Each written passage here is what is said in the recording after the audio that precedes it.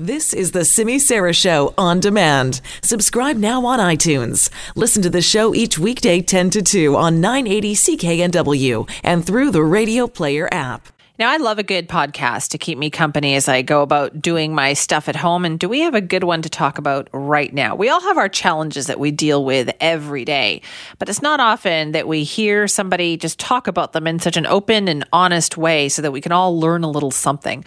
And that's what you learn when you listen to When Life Gives You Parkinson's. And season 2 is launching today.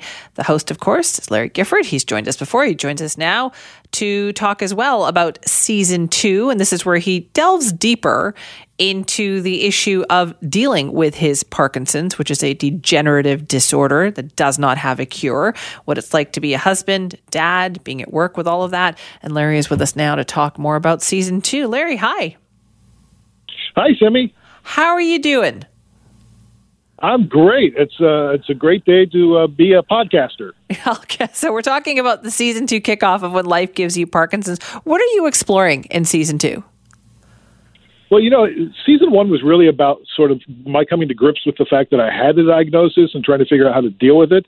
And season 2 is about moving forward and really taking control of it and being an advocate for Parkinson's. Do you think, does that kind of go with the arc of your adjustment to this? Like, are we kind of moving with you as you have moved through the stages of dealing with your diagnosis? Oh, for sure. Yeah, this is really, it reflects my journey 100%, but it also reflects the journey of many others I meet along the way. So it's not just my story. It's the stories of people I meet along the way. And I think cumulatively, storytelling can really have a huge impact on a community and in the way that we're treated as people with Parkinson's by the medical community. Okay, and what is that like? Like, how are people with Parkinson's treated in the medical community? Well, there's going to be an episode later this year, how to fire your neurologist and how to fire your general practitioner. Really? Because you hear horror stories about, I'm going to fire my GP, by the way. I showed up and she didn't know what dyskinesia was, and she didn't really realize that that tremors just don't go away. They're masked by medicine. And so if she's not interested in learning about my Parkinson's, I'm going to go to somebody who will. And it's really empowering patients to take control of their own health care. That is so interesting, Larry, because, that goes beyond having Parkinson's, doesn't it? Because I'm sure a lot of people have medical issues that they feel they have trouble talking about with their doctor. For sure. And listen, if they're not willing to give you the time and not take you seriously, go to somebody who will. I had somebody who was misdiagnosed with Parkinson's. They were then diagnosed with multiple system atrophy, which is the deadly version of Parkinson's, and they weren't told that it was a deadly disease. Wow. They left the office not knowing they were terminal. I'm speechless when I hear that, because you're right. We assume that doctors know all. So how do you have that conversation? Well, I mean, it's hard, but you have to be assertive. You have to prepare for every doctor's appointment. You have to know exactly what you want to get out, what you want to communicate. Oftentimes you can email it ahead of time and then have a copy for them when you're there, so they know that you have an agenda. Right. You essentially have to take charge of your own health on this.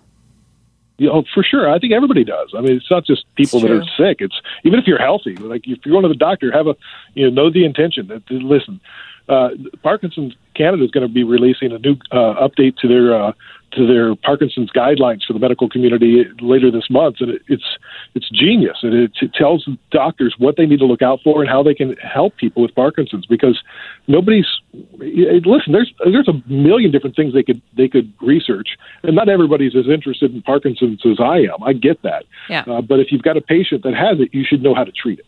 Right. And the other thing, what I love about your podcast as well, is it's the journey of your family. It's of your wife, Rebecca, your son, Henry, because you're not the only one who is dealing with this, right? All of your family members are dealing with this as well. What's that like?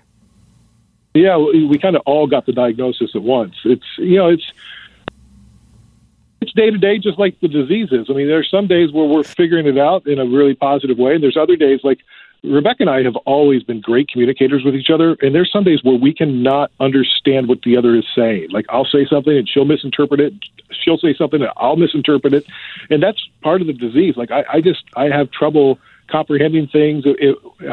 Henry is 10 now, and he's trying to figure it out. Like, we had a conversation on the podcast that came out today, and I said, have you noticed anything about Daddy's personality? And he goes, well, not really. I'm like, I don't get, quick temper. He goes, oh, yeah, you do.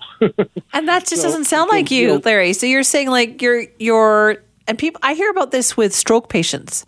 This happened with my dad after he had a stroke. His personality completely changed. He was also diagnosed with Parkinson's. So are you scared of that personality change? For sure. And usually they associate personality change and aggressive behavior with sort of late stage and dementia. Yeah. And for me, in talking to other people with Parkinson's, spouses and like people who live with you notice it most. But it's not uncommon. And it's just part of the disease progression where you just sort of, you're not as patient with things because you're constantly in, I say I'm constantly in battle with the disease, and my wife goes, you just need to embrace it. Easier said than done, right? Sometimes. Yeah. How have you noticed the progression in you? What can you do? What can't you do now versus, say, a year ago? Well, I can't sleep. So sleep is a precious commodity. I am now acting out my dreams at night. Which is bad because they get very violent. People with Parkinson's oftentimes have very vivid, violent dreams. So we're punching people and punching my nightstand, and then sometimes I get really close to punching my wife by accident in bed, like not knowing what we're doing.